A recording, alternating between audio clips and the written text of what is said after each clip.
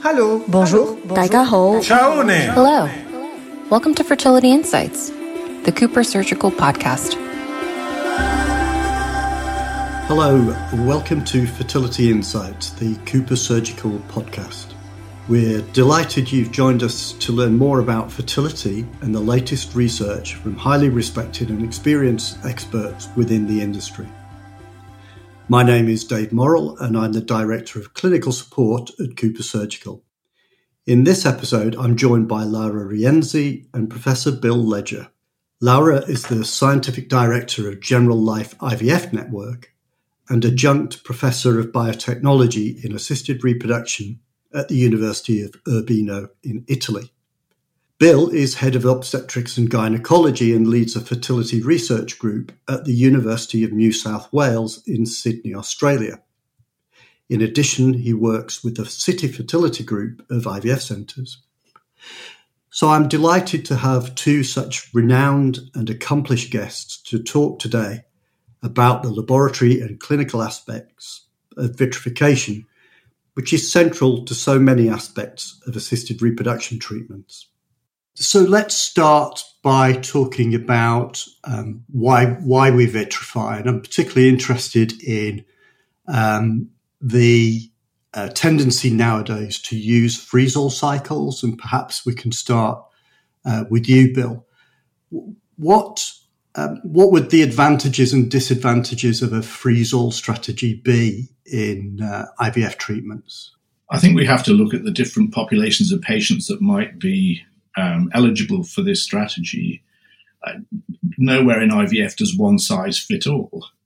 And I well remember the beautiful paper by Paul Devroy and his colleagues 10 years ago about segmentation as the way to avoid ovarian hyperstimulation. And I don't think many people in our field would now argue that a freeze-all strategy with an antagonist protocol and an agonist trigger is the safest way to avoid OHSS for someone who's at risk as a high responder, polycystic ovary patient, etc. But that doesn't mean we should be doing it for everyone. And someone who's not at risk of OHSS, perhaps older with a low AMH, a low AFC, is not going to get severe OHSS, so that's not something to take into consideration. They may prefer to keep the momentum of the cycle and have a fresh embryo transfer. I think that's something we maybe overlook, David, sometimes, that people don't want to wait even one cycle, particularly if they are a little older and they want more than one child out of this. So different strategies for different patient groupings, I think, is the right way. So targeted patient groups, exactly. And it still has its use. And Laura, what are the pros and cons of the freeze-all strategy in the laboratory? So clearly we have to apply this technology based on the setting and, of course, also on the socioeconomical context and patient population as referred before. So which are the pros? Is clearly to have a higher flexibility to manage the coupled treatment in the lab. But we need high-performance vitrification program. So we need to have a well-equipped lab, trained operator. And this is not only for freeze-all approach, but mainly most of the patients will need to cryopreserve embryos. So it is our duty in the lab to set an excellent vitrification program because we will need it, especially if we have a single embryo transfer policy. The majority of the embryo will be vitrified in any case. So it is really the responsibility of the lab to offer an excellent vitrification program for all patients if needed, if indicated, because in any case, even if you don't apply a freeze-all strategy, you will need it for the majority of the patients. So just following up on that then, I've heard it mentioned that freeze-all strategies add to the workload and the stress in the laboratory. Are you saying that it shouldn't necessarily because the vitrification is so central to what the lab does anyway? Yeah. In fact, for me, it helps to manage the lab. Because if you don't have an embryo transfer set, a plan, and you just have to vitrify the embryo, you can really make the vitrification according to the workflow in the lab. So for me, it's not adding any stress in the lab. On the contrary, it's helping to better organize the lab. And of course, it gives an incredible opportunity for the embryologists to extend time for embryo evaluation, which is really very important nowadays. We have a lot of different strategy and a lot of new strategy are coming up. And it's clearly, if we can vitrify the embryo and have more time to apply this strategy, it's not only genetic testing, but we may have other strategy to assess the embryo. And time is crucial to apply this strategy. So for me, it is a game changer in the lab, but in a positive way. Excellent. And I'm just interested how both of you answer the next question. That's in the freeze-all cycles. Is there a preferred stage at which you would cryopreserve the embryos? Perhaps we'll start with the clinician. So, Bill. It's interesting. I'm working or have worked in the last year with 3 different labs, and there were 3 different policies. I think clinicians should defer to the senior embryologists to answer that question. I am an advocate of allowing the professional groups to make decisions that are relevant to their part of the workload. And there are differences in opinion, which I'm sure Laura will agree. There's not a consensus. So therefore, what my leader of my lab suggests is the right way, for me, is the right way forward. That's probably the music to the ears of most embryologists, Bill. Laura, what's your So for me, thoughts? It's quite incredible that there is no standardization in the lab. There is no consensus, not even in the stage in which we should transfer the embryo. And this is something that we have to work in the lab, to start thinking about consensus, standardization, and application of different strategy that we have in a similar way. The best embryologists in the world can make a mistake. We have to base our decision on data. And this is not really what is happening every day in the labs. According to our experience, blastocyst formation, and also the data in the literature, blastocyst formation is the best biomarker of embryo viability. We are always looking for biomarkers, and we have a very easy one, which is just to culture the embryo up to the blastocyst stage. So because the embryo transfer per se is not a positive outcome, if I can assess the embryo prior to the transfer, I understand that the embryo is not viable and avoid a transfer to a patient. For me, it's a successful story. It's not an unsuccess. So basically, we have to decide which is the outcome in IVF. And if the outcome is only to obtain a live birth, which is what our patients are looking for, embryo transfer per se is not a denominator. So this is why in our setting, we are applying a blastocyst culture for all, even if it's a single embryo, because if the embryo will arrest in the development, we are going to avoid an unuseful transfer for the patient. And for us, it is a more transparent way to work, avoiding extra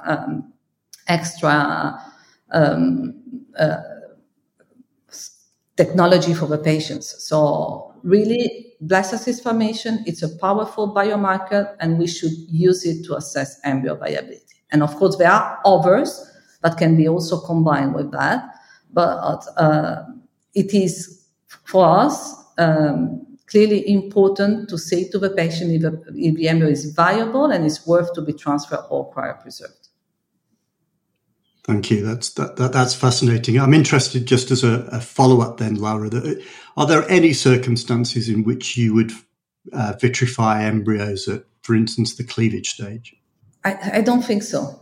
There is no circumstances where I would vitrify at cleavage stage. There are circumstances where I'm going to vitrify at oocyte stage before fertilization for many different reasons, even for just accumulation of oocyte, not to create extra supernumerary embryos that maybe will not be useful for the patients. But I think in the last 2 years we never vitrified at the cleavage stage.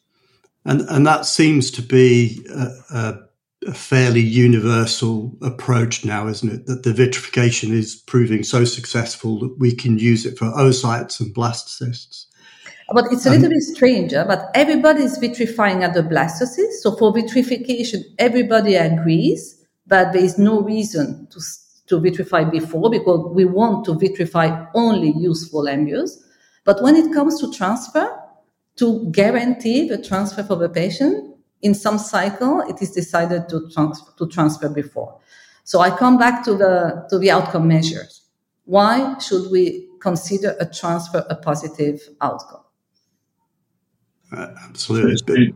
So to go on from there a little, the philosophical question becomes, do you believe that an embryo which is not getting off to a good start in the lab may do better from day 3 in the uterus, or is the outcome going to be identical whether it's cultured in utero or in the lab? So the embryo sensitivity is related to the stage of development. So early we are in the development, more the embryo is sensitive. The oocyte is super sensitive to chemical and physical condition in the lab. So it's not that if you transfer the cleavage stage, you're going to remove the stress that the embryo has accumulated in the lab. So our duty is to put the best condition from the very beginning of the culture. So if you transfer at the cleavage stage, what you are going to see, we are not going to see if the lab is not supporting correctly the embryo development. So it's also a very important key performance indicator for the lab to understand if something is not going right in the lab. From morula to blastocyst, the embryo is super strong and super resistant to chemical and physical changes. So I don't think that these are the moments where the embryo is sensitive to in vitro conditions.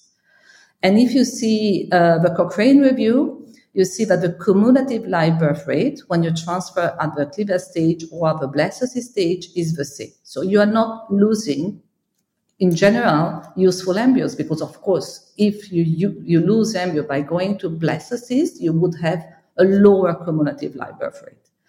So our duty is to ensure that the lab has the best condition from the very beginning of the culture, because the most sensitive period is from oocyte stage to the first cleavage. And it's not going to be repaired if you transfer a cleavage stage embryo in the uterus. And Lara, the flip side of that is sometimes we're trying to persuade women or couples to stop treatment because, it's not going to work. And if you have evidence of failure to progress to blastocyst in the lab on 2 or 3 or 4 cycles, however many it takes, that can sometimes be a more powerful way of persuading people to stop rather than transferring on day 2 or day 3. You gain more information. So I agree with you. I think it's the best way. I fully agree. And imagine the stress for the patient to have a transfer and fail. I mean, she's going to think that it is because of her, no? I mean, it's human and natural to feel responsible when you have the embryo transferred inside the uterus. On the other side, when you keep them in the lab and you give an objective feedback that the embryo are not growing and it's due to the embryo, it's really, for me, it's the best counseling that you can do for the patient and to guide her or them, of course, the couple, to the right decision. So it's a key performance indicator for the lab and a very strong, powerful data to be for the counseling to the patient. So I fully agree with you. We need to give trustable information to the patient. That's really interesting. Thank you both.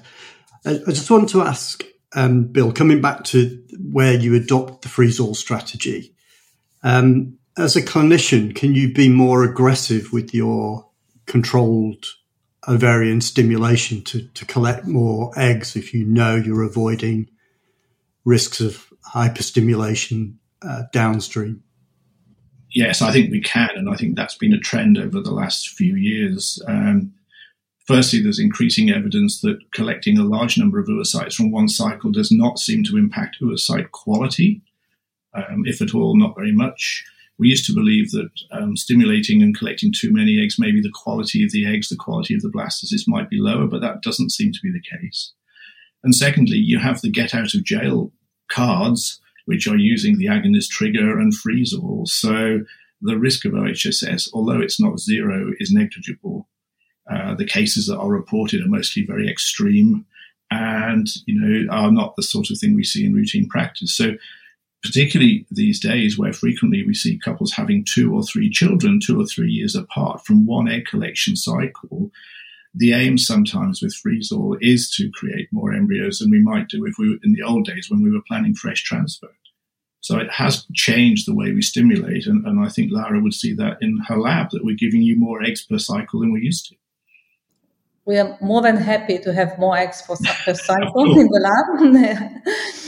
Unfortunately, the patient population has changed a lot, especially in Italy. Imagine that the mean age is 38.6 years old in general in Italy, and the mean number of oocytes is 6. So we are facing really a very difficult patient population. So at least for those that have a good ovarian reserve is very powerful and very successful.